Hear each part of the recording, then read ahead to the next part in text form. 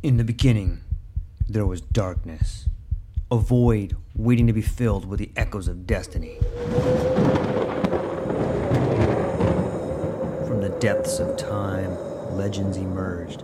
Heroes forged in the fires of adversity, their stories etched in the fabric of eternity. Through the sands of ancient deserts, across the vast expanse of galaxies, and amidst the tumultuous waves of the ocean, their journeys began. But amidst the chaos, there arose a whisper, a call to action, a beacon of hope. Now, as the world holds its breath, a new tale unfolds, a story of courage, of triumph against all odds. Join us as we delve into the depths of imagination, as we embark on a journey beyond the realms of possibility. For in every tale lies a lesson, in every legend a truth waiting to be discovered. This is not just a podcast. This is an odyssey, a quest for knowledge, a quest for inspiration, a quest for the very essence of what it means to be human. Welcome, dear listeners, to a world of infinite possibilities. Welcome, dear listeners, to the True Life Podcast.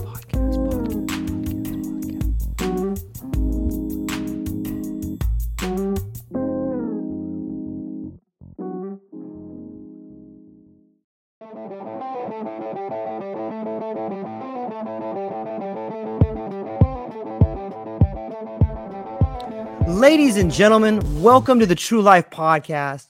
We are here with a brilliant author and an amazing person and someone who has written, I think, a really great book. The name of that book is called More After the Break, A Reporter's Return to 10 Unforgettable News Stories. Jen Maxfield, welcome to the show. Thank you for being here today. Oh, thank you so much for having me, and hello to everyone who's listening. And I so appreciate your interest in the book and for inviting me onto your show. The pleasure is all mine. I know that you probably have a lot of engagements to get today, so I'm going to jump right into the interview. What was it like to be a reporter and then switch gears into writing a book? How did that come about? How did you get this book onto the pieces of paper? It was a big change, obviously, from doing 90-second news stories that I would air. I'd write the script, and then, of course, I had video as part of the story, and then to transition now to writing this book that's 256 pages, and there are no illustrations, and there's no video to it. And so, yeah, it was a big adjustment. And I think that when I started out, the length of the book was what was intimidating. I mean, a typical news story, like I said, is 90 seconds or about 250 words. But then the real challenge, once I started writing it, was to have you, the reader, really feel like you're immersed in the story, and to be able to do that through the writing without the assistance of the video. Yeah, it's a whole different animal. And it seems to me like it's probably a very rich and rewarding process to get to write a story, to read a story, and then speak the story. Because I believe in the audiobook, you read the whole book as well. Yes, I recorded my own audiobook. That was a little different than anchoring or reporting a newscast. I consciously had to slow down.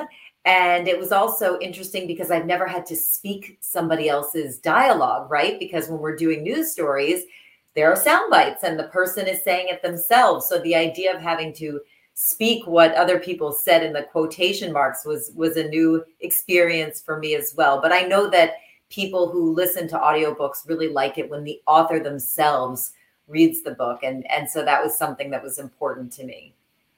Yeah, you did a really good job. I liked in the beginning of the book where you made clear in these particular set of quotations, I am speaking. In these particular set of quotations, I am not speaking. I think that was I don't see that too often. So well done there. You know, I've often heard the idea that out of emptiness comes compassion. And I'm curious, when you're staring at these empty pages and you're thinking of these stories that you went and you covered years ago, how did you decide which stories that you were going to put into the book? It's a great question because I estimate that over the last 22 years, I've interviewed more than 10,000 people for the news, which is really astonishing when I think back and look back on all of those stories.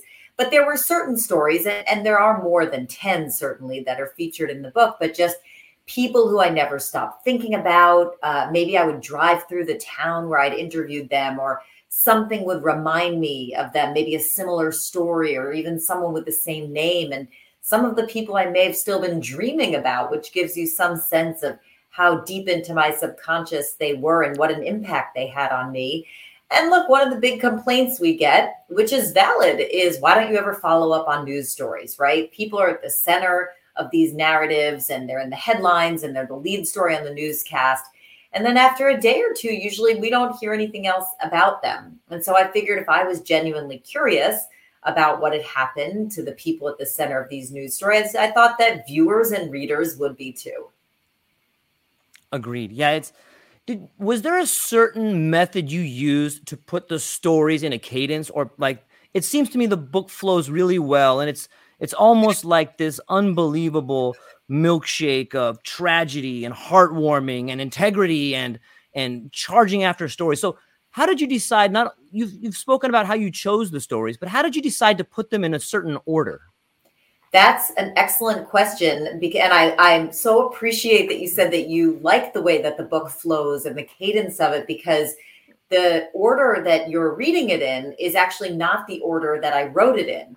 And I think for anyone who's listening who may have a book idea, or maybe if you're in the middle of writing a book or a book proposal now, I hope that it gives you some inspiration to know that when I started writing my book, it looks all very neat now with the 10 stories, and they're laid out in an organized fashion, but it didn't start out that way. I truly had the book progress in an organic way where I'd be writing one chapter and then I'd be researching the next and trying to reach out to the person in the third chapter. And that's how it came about. And I think that is why, to your point, there's a very wide spectrum of the human experience featured in the book, because I was writing the book and sort of seeing, okay, now we've heard from this person. It'd be great to hear from someone who's experienced this. So everything from natural disasters to unjust incarceration to crime to someone who's suffering from cancer, right? And has survived cancer. So there are a number of different things that I wrote about. And the way that we finally put it all together is actually in chronological order. Based on the day that the stories aired. And so that's how we eventually laid it out, with the exception of the last chapter, which is sort of unique because I reported it as a grad student at Columbia.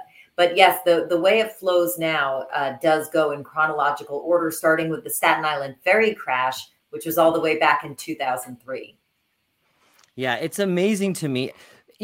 For people that are ready to start reading a book, I recommend this book. However, there's times where it got pretty intense for me, where I had to set it down for a minute because I was like, this is pretty sad, or whoa, I can't believe that this happened. And as I was taking the time to digest the stories, I had set it down, I thought to myself, wow, I wonder what you were going through, not only when you reported them, but looking back and revisiting that story. Did you find some of the same emotions welling up in you, or did things kind of change a little bit for you? Absolutely. I mean, to your point, these are intense situations. I mean, look, I don't interview celebrities. I'm not interviewing sports stars. The people who I'm interviewing for the news, they didn't even ask to be in the spotlight, right? They were thrust into it based on circumstances that in many cases they could not control. And so I think that the reason that I wrote the story in this narrative nonfiction format, but that it really is 10 short stories, is because I agree with you. It's great to be able to pick up the book and put it down and really reflect on, wow, that person went through something that was really dramatic or intense or upsetting, but look at how they emerged after it, and look at how they reacted to it, or how they responded to it, or how other people responded to it and supported them. And I think that's the beauty of the book, and really the through line of the book, is that we all go through adversity in one form or another. We're all challenged in certain ways. And the fact of the matter is that I do believe that the 10 people who I feature in my book have a lot to teach all of us. They certainly taught me a lot about how to respond to these situations and how to still thrive, even after going through something really tough. Yeah, it's very difficult to read read a story about someone who may have lost some limbs and then feel bad about your coffee being cold, and one thing I really admire, Jen, and I just want to put this out there, is like, even though it's a nonfiction book, it kind of reads like the hero's journey to me. Like, I'm a huge Joseph Campbell fan, and I think it's multifaceted in that the people you interviewed, they were heroes in some ways. And I wonder how much that influenced you, because what I see between the pages of these stories of this hero's journey is your own journey. Like, there's a little biography nestled in between the stories that talks about, wow, we were down in Hurricane Katrina and we were almost like the victims because we were held up in our room and we didn't have this. And in some ways you put yourself in the positions of the people that were the victims of nature or the victims of circumstance. So congratulations for doing that. But how do you feel as the stories that you reported on as like the symbolic nature of our country?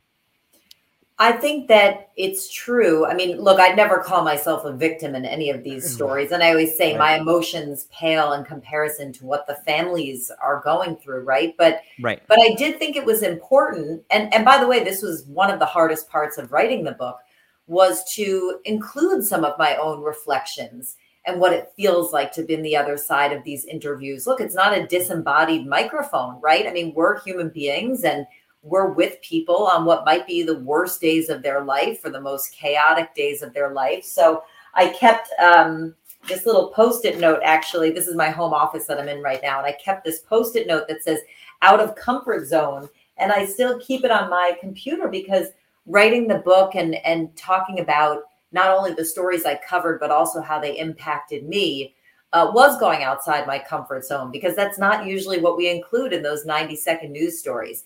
And so I hope that the reader is not only inspired by hearing these stories of resilience and bravery, but also just is interested more in what goes into putting together these news stories that people are either watching on TV or clicking in on their Twitter feed or listening to on the radio. I mean, there's a lot of face-to-face human interaction that goes into these stories. And we as journalists are changed by the people who we cover.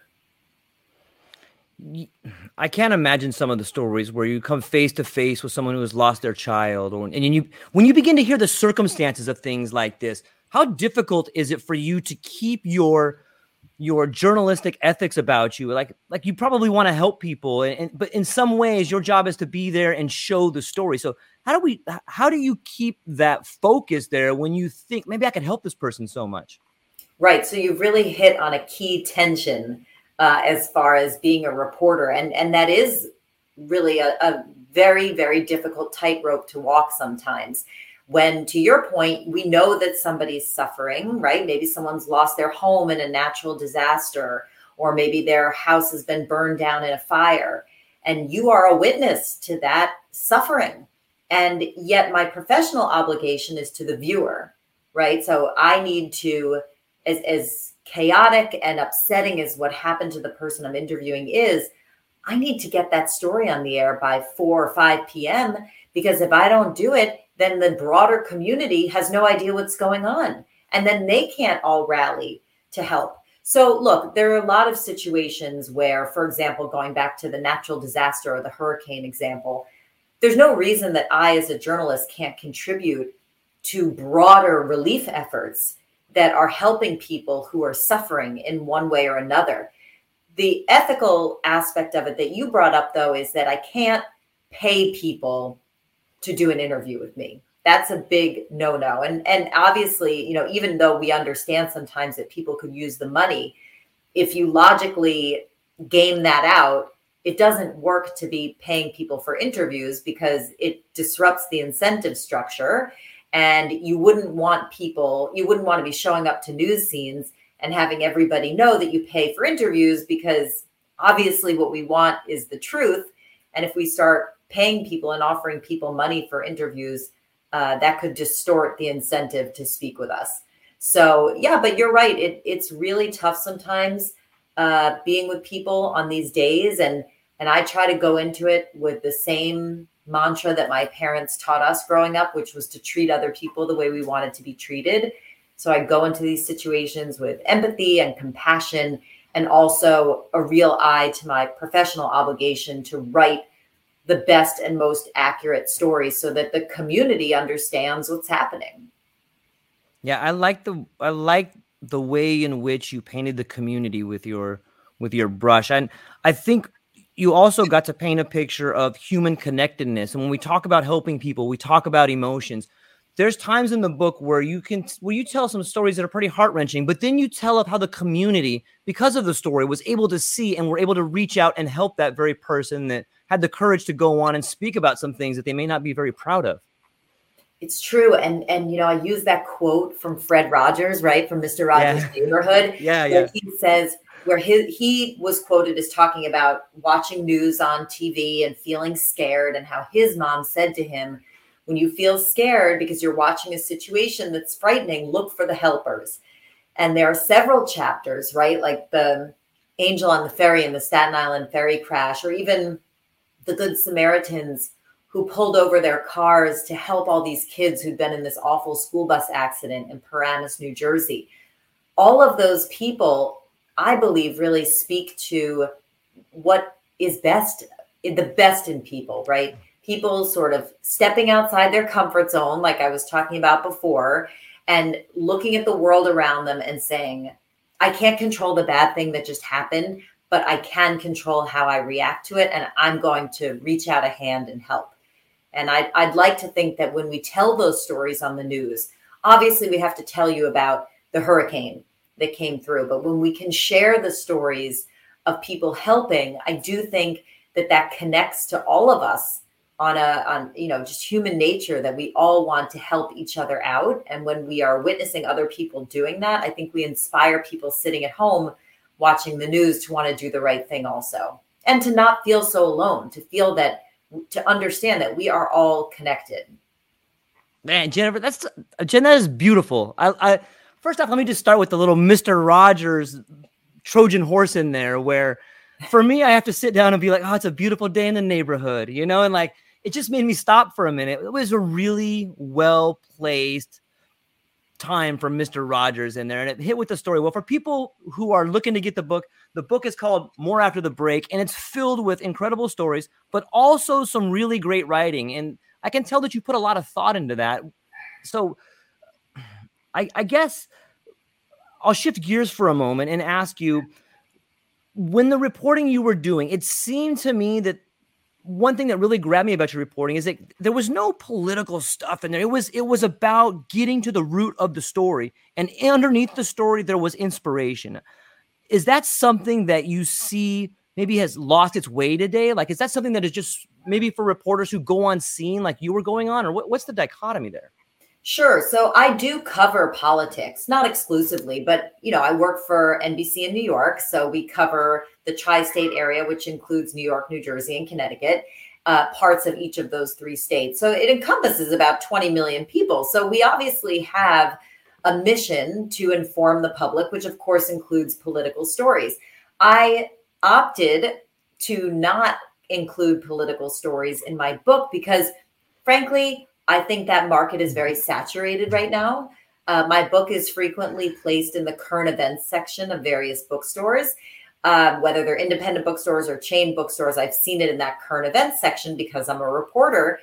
And it's fascinating to see how many of the other books in the current events sections are about Trump, Biden, January 6th, politics in general. And I'm not suggesting that politics are not important or that these issues are not important. They are. But I don't think those are the only issues that we should be covering on the news. And I think that if we peel away the top layer of, okay, this is what happened today, let me tell you what happened in this community of ours, you can really see so much more about human nature. And as I was saying, about the connectedness that we all share and values we all share. And I do think that there's really a yearning with so much of the polarization that we've seen between people on the ideological spectrum. I feel that there is a space out there for a book that talks about people and people's stories and people helping each other out, regardless of what their political beliefs are. I think there's not only a space, but there's like this gigantic gap that's missing, and so thanks for helping to fill that void right there. When I read your book, I get a strong sense of someone who has studied psychology and philosophy. Is that something you had a background in, or is that something that you had to start talking to people? So you had to start listening to people and watching things and understanding behavior. Where did that come from? Well, I appreciate that. I guess the best training I had was probably in the house that I grew up in. So I'm the oldest of 6 kids. Whoa. So you can imagine there's a lot of psychology happening in that house, a lot of different personalities and talking to people in a lot of different situations and trying to get a word in edgewise at the dinner table, which I do think still helps me at news conferences to this day. So, and yeah, I guess it's just practice, right? I mean, if you've interviewed more than 10,000 people, and I'm not talking about quoting people's tweets or just trying to, trying to call them up or just quote them. I'm talking about like actually going up to people and looking them in the eye and shaking their hand and asking them to speak with me. So yes, I do think that that's been excellent training as far as trying to understand human behavior and even understanding when people say no and they don't want to talk to me. And that happens too. And I understand it because again, these are not choreographed interviews. These are not things that are set up by a publicist. I mean, we are just knocking on doors and hoping that people open them to us. That's such a beautiful, polished, oldest sister answer. Like, I bet you are an awesome sister. Yeah, I can see it. Yeah, I can see it. Like, I can't imagine what it's like to walk into a zone, be it a disaster or be it someone who's lost their life, and try to knock on someone's door and be like, hey, I'm here to talk to you. Like that. Did you find that intimidating over the years? Or like you said, you've had 10,000 people. So I'm sure along the way you grew some calluses. But for someone who might be trying to get into the field of journalism, what is that like when you first find yourself out there? Yeah, it's really tough. And I will say that I have grown more accepting of the very vigorous no, which is sometimes accompanied by some 4-letter words that I won't share on your broadcast. But yeah, I get it. I mean, we're intruding on people's lives, and sometimes they welcome us in, and sometimes they slam the door and have something to say to us. And I get it. And I used to take it personally, and I take it less personally now. The hardest part of the job, unquestionably, is going up to somebody's door and knocking on the door, ringing the doorbell on what you know has been one of the worst days of their lives. But on the other hand, I think the perspective now of having more than 2 decades in the business is knowing that if I don't do that door knock and I don't at least give people a chance to speak with us on the record, or even to do something like share a photo of their loved one that they want going out on the news instead of whatever we can find on social media, we have to give them that chance. And when we don't, we are putting out a less accurate version of the story, and that's never a good thing. So I understand when people say no to us, but I do think that it's really important for us to make the effort. But any reporter or photographer, anyone who's out in the field and interacting with the general public will tell you that's a really, really tough thing to do. And it really never gets easier. Yeah, I really like the term accuracy. And one thing I thought was really accurate in your book is the credit you gave to the cameraman that went with you. I don't think people thoroughly understand the team that goes out with you. Can you talk to people about how important that team is? Absolutely. So, I mean, look, the cameramen and women are super important, and we are a team. And it's interesting you picked up on this, because a lot of photographers who I've spoken with about the book have felt really seen in the book in a way that sometimes they're not, right? Their faces aren't on TV. We don't even put their name on the story, which I know they do in some other countries. I'd love to see that happen here because I think that the photojournalist, I mean, we are partners. Everything that I've ever done at work has been a partnership. And primarily it's a partnership between the photographer and me, but it's also a partnership with the people who work back at the station who might be helping direct us in somewhere or tell us, look, we just got this tip into the newsroom and you should try to speak with this person. So I really do appreciate the way that the photographers and I have always had each other's backs, because these are some really tight deadlines we're working under. We're in situations that could go sideways really fast. And I think that the fact that I have gone home safely every day is in no small part to to them and to the partnership that we've had and the trust that we have to place in each other. It's well said. I'm a big fan of language. And as we're talking, I really admire the way you can string together the sentences that make people see things. Like, for example, you talk about how the cameraman felt as if they were seen. Like, what a great connection to put a cameraman being seen. It's like you're putting the cameraman in front of the camera. And I've noticed throughout your book, your ability to not only explain what's happening, but paint pictures for people to kind of be there and kind of see. Where does your background in language come from? I was a voracious reader growing up. I remember my local public library used to have a competition every summer. I think they still have it, where you'd have to list all the books you read. And I'd try to read like a book every day or two. I mean, I just loved reading. And so I think that a lot of us who write are also big readers. And so certainly writing a book was always something that I wanted to do. But yes, I feel that anyone who reads a lot, whether it's fiction or nonfiction or periodicals or full books, I do think that does help you communicate with the written word in a way that you might not if you hadn't read as much, just because I've had so many phenomenal authors to learn from all of these years. It's interesting how as we're growing up, we don't thoroughly understand the people that are truly influencing us until we get put into a situation where we can fall back on those lessons that we may not even know that we've learned. Staying on the topic of language for a moment, are there some tips and some tricks that you could share with younger people or even older people that may find themselves in a catastrophic event? Are there some ideas that maybe you can share with them that you have seen throughout the years that maybe kind of general things that people could do if they find themselves in events?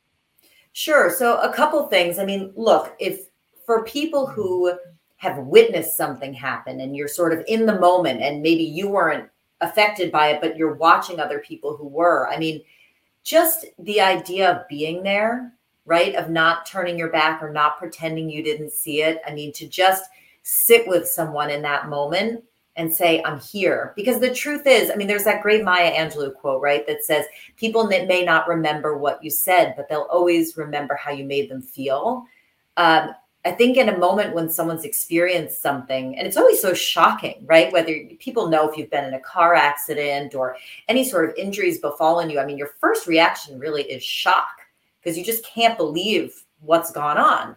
And so having another person reach a hand out to you and just be there is so reassuring in that moment. And I really admire anyone who's a good Samaritan. I'll share a story from my personal life that just happened actually like 6 weeks ago. I'm a runner and I was running outside. And as a matter of fact, I was listening to a really good audiobook and I must have gotten too caught up in the plot. And I sort of missed a little divot in the pavement. And I tripped and it was really dramatic. I mean, I was running on a street that didn't have a sidewalk. So I'm in the pavement. It's like spread eagle out on the pavement. And I'm positive at least 2 cars saw me go down and just kept on driving. And I didn't break anything, but I mean, it was bad, like with a road rash, you know, that my arms are bleeding, my legs are bleeding. It was bad. So anyway, I'm sitting now on the side of the road on the curb and just sort of getting myself together, like making sure, did I chip any teeth? You know, did anything else happen? And this man pulled over. And again, you're so disoriented in this moment. Like, what happened? I was running a minute ago and now I'm bleeding everywhere. And this man pulled over and he just got out of his car and he said, he didn't see the accident. He just saw me sitting on the side of the road and thought it was strange. And he just said, can I drive you home? He gave me some paper towels for the injuries. And it turned out that I was fine. I wasn't too far from home. I said, no, it's okay. I'll get home. But he said, I'm just going to sit here with you for a minute or two until you get up and I see that you're okay. And I just thought, you know, the kindness of this person to just say, I'm here for you. I'm just going to be here quietly until I know you're all right. And I just thought that was a beautiful thing. And I heard a lot of that from people when I was reporting on the book. So yeah, the Good Samaritans are everywhere. And I really think we all have that inside of us. It's just a matter of when we're tested in that way. Yeah, I think it's a matter of having the courage to do what you know is right, because everybody knows they should stop. Everybody knows that they've been in that position and they wish someone would. I'm glad you shared that story. What if we flipped it around a little bit? what are some things maybe people shouldn't do? Like, I'm sure that there has been people that you're like, I'm going to interview this person. And you're like, wait a minute. I'm probably not going to interview that person. Or maybe there hasn't. But what are some things you should be leery of in those situations? Yeah, I don't know. I mean, as far as, I talked about what to do if you witness somebody having, some sort of accident or something befall them. I mean, the one really interesting piece that I learned from the people who've actually experienced these things, like I'd look at Paul Esposito, who lost both his legs in the Staten Island ferry crash. He felt that by talking about it and by telling his story, and telling his story not just to me, but to a lot of other journalists too, he felt like it took some of the power out of it. Mm-hmm. And the more he talked about what happened to him and the more he talked about the trauma, he felt that he was sort of able to wrap his head around it a little bit more and learn to live with it in that way. And look, obviously, it's self-selecting, right? Everyone who I've featured in my book has made a choice. Number one, to trust me the day that this happened to them, to trust me with their story and to talk to me about their story. And then number two, to trust me a second time to write about it in the book. But I have seen in all of these cases where people really do feel that not only is it good for them to talk about what happened to them, but it's also good to educate the broader community. I mean, look, chapter 5 is about a woman named Tamika Tompkins, who's one of my heroes. She survived this awful domestic violence attack. She was stabbed more than 24 times by her ex, against whom she had a restraining order. And I always say to Tamika, it was so brave of her to go on the news and talk about what happened to her, because she'll never know how many other people's lives she saved, how many people watched her interview or heard her story and got out of their own abusive relationships. And now she's coming with me to an event next weekend where she's going, and the event is for an organization that helps people who are victims of domestic violence. So I just give her so much credit for putting her story out there and coming forward as a survivor and saying, this is not just some theoretical issue. This happened to me. Yeah, it's amazing the domino effect that a good story can have, because essentially we're all the same and we all have these different struggles. Some of us have more difficult struggles than others. But for a young girl who may have come from an abusive relationship or saw her parents in it, and then to see Tamika's story, that can give her the courage to stand up before it gets to that point. I'm wondering if maybe in your book, you have found that the actual story, let me just say this, is there a certain story that hit you the hardest? Was it Tamika's story, or is there one that maybe you carry closest to your heart? I mean, I could never choose one because I do feel so invested in all 10 of the stories now. But I can tell you a little bit about the first person who I called when I thought of this crazy idea to write this book. And I really do credit Corinne Nellius for giving me the courage to go forward with the idea, because I had met Corinne back in June of 2011. If you can believe it, less than 48 hours after her daughter was killed by a hit and run driver. And Corinne invited me to her home because, as I mentioned, the person who hit her daughter had driven away and police had not been able to find him. So she was very motivated to get the story out on the news because she wanted him to be arrested, which he was a day later. But I had stayed in touch with Corinne and I was really touched by her daughter Tiffany's story and just the tragedy of all of it. This young woman was 23 years old when she was killed. And incidentally, she was a big animal lover, and she was killed trying to save a dog in the middle of the road that had been hit by another car when she was struck. So the whole thing was so tragic. And when I called Corinne 10 years after I sat in her living room on that awful day, she was so touched by the idea of wanting to spend more time with her daughter's story and just generally sharing with the public about what it's like for people to be at the center of these stories, and then to sort of feel like the interest just drops off. And she really feels that she has a lot to offer to people, whether they've had the tragedy of losing a child themselves, or just whether it's about appreciating every day that you have and really savoring the time with the people who are in your life. And so when I called Corrine, she encouraged me. She said, that sounds like an amazing book. And of course, I want to be a part of it. And so Tiffany's chapter 3 was the first chapter that I wrote. And I really do credit Corrine with propelling me forward on the project. I wish I was a deeper thinker. And I'm wondering, when you wrote all these stories, was it just that these stories were powerful and they were very meaningful to you? Or did you thoroughly understand that you were putting into these pages lessons that people could take away from, whether it was Esposito's bright smile and his family, or if it was, the idea that maybe we should be harder on drunk drivers in some areas? Like, did you understand that every story you were putting in there had a moral that people could follow and be inspired from? I think that I had some sense of that, what you're talking about, sort of the upshot of the story to the reader, that it's part of it, of course, is just the immersive nature of the narrative nonfiction. But there is that takeaway, right? That, okay, now let's take a step back and let's look at this a little more closely than I did the first day the story aired. But I think that it took me some time to really research and write and really have the luxury of time, right?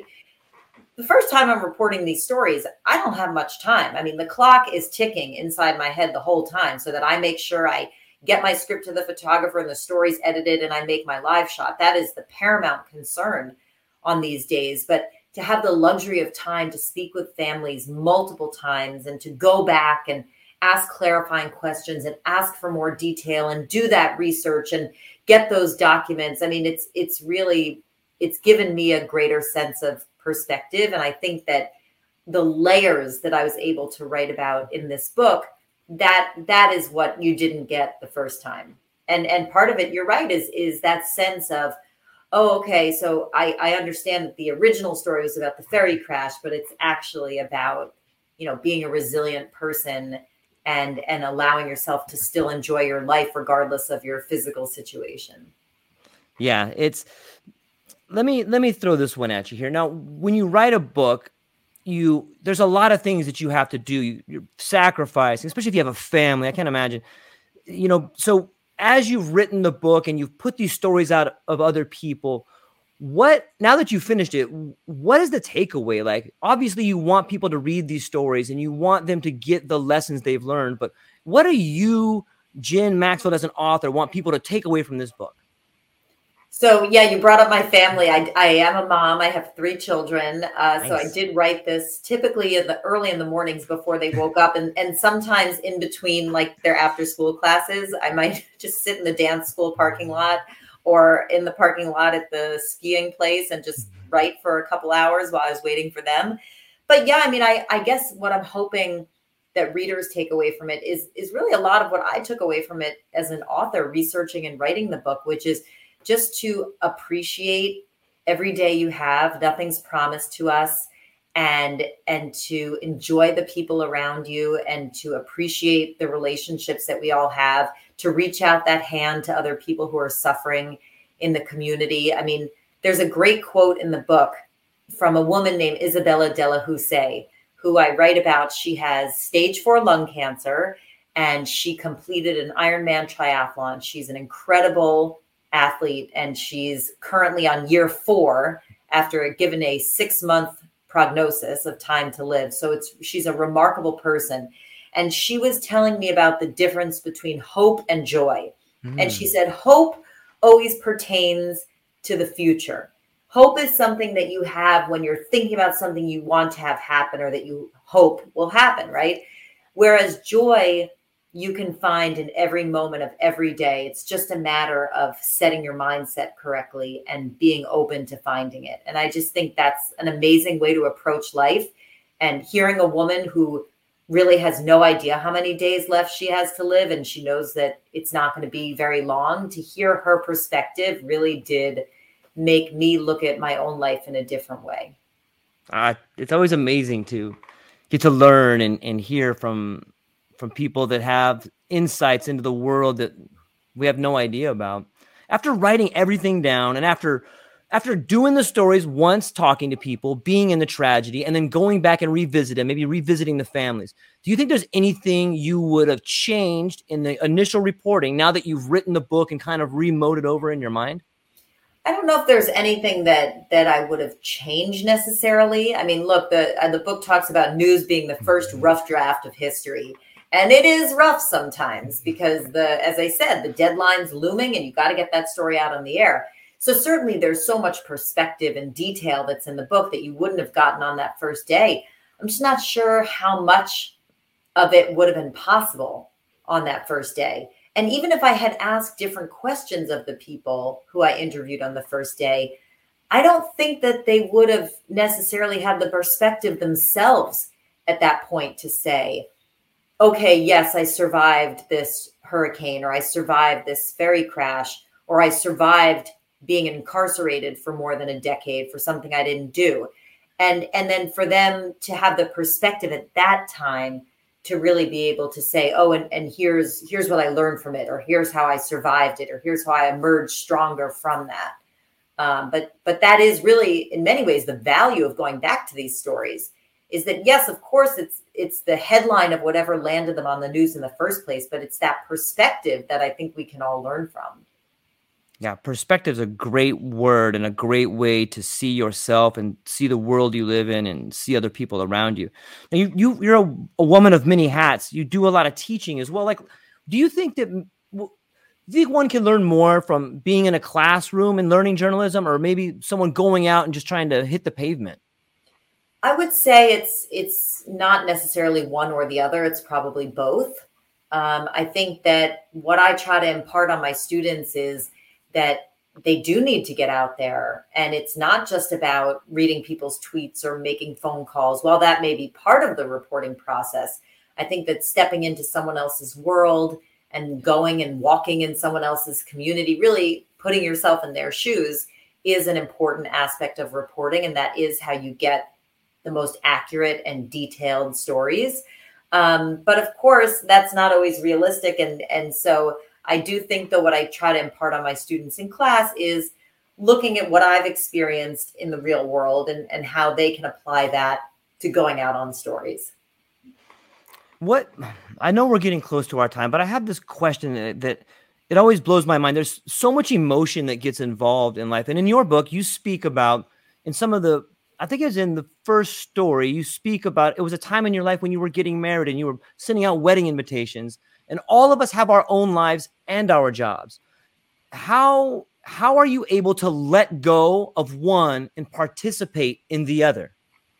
It's true. We all have to compartmentalize on some level, right? In order to lead a life where, yes, I am working really hard when I'm out reporting, and then I come home and I have my husband and my 3 kids, and I have responsibilities and things that I want to do at home. And that's when the work device goes on the charger and I don't look at it. So I can be present for my husband and for my kids.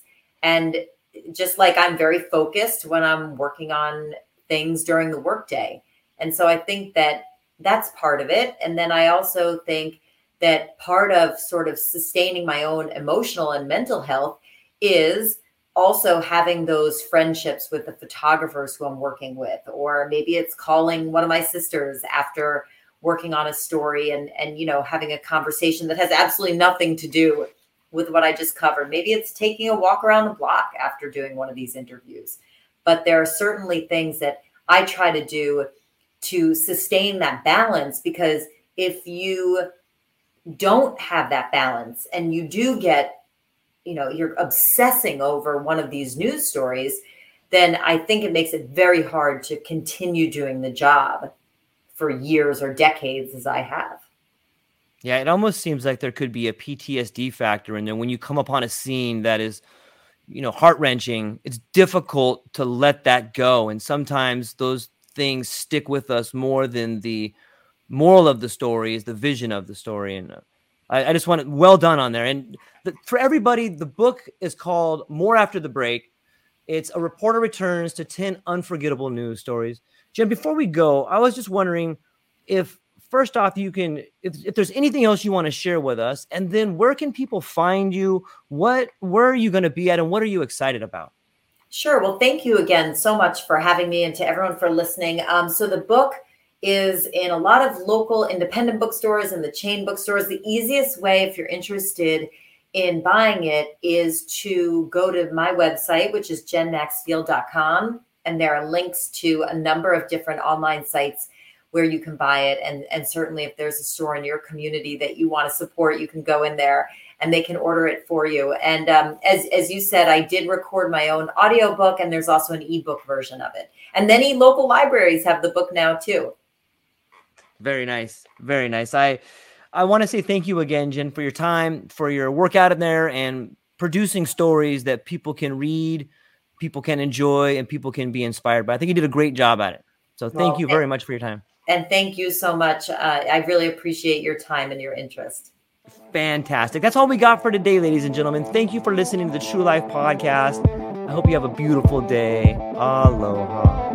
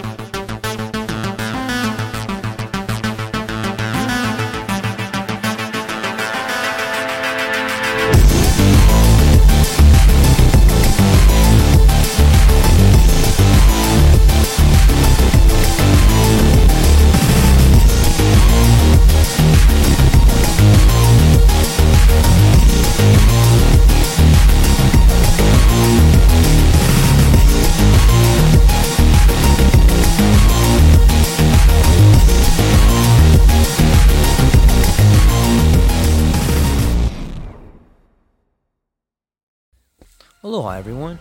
Thanks for taking a moment to hang out with me in the True Life Podcast. I truly appreciate it. If you're taking some time to listen to this, whether it's your first podcast with me or you've been with me the whole way, I truly want to say thank you from the bottom of my heart. Additionally, I would like to try to inspire everyone. The world is a crazy place, and if you listen to your heart and you take some chances, I really think the world will unfold in front of you in ways you can't imagine. I've been doing the podcast for about 5 years. Last year, I decided to take the plunge. Well, circumstances dictated that I took the plunge, and I did.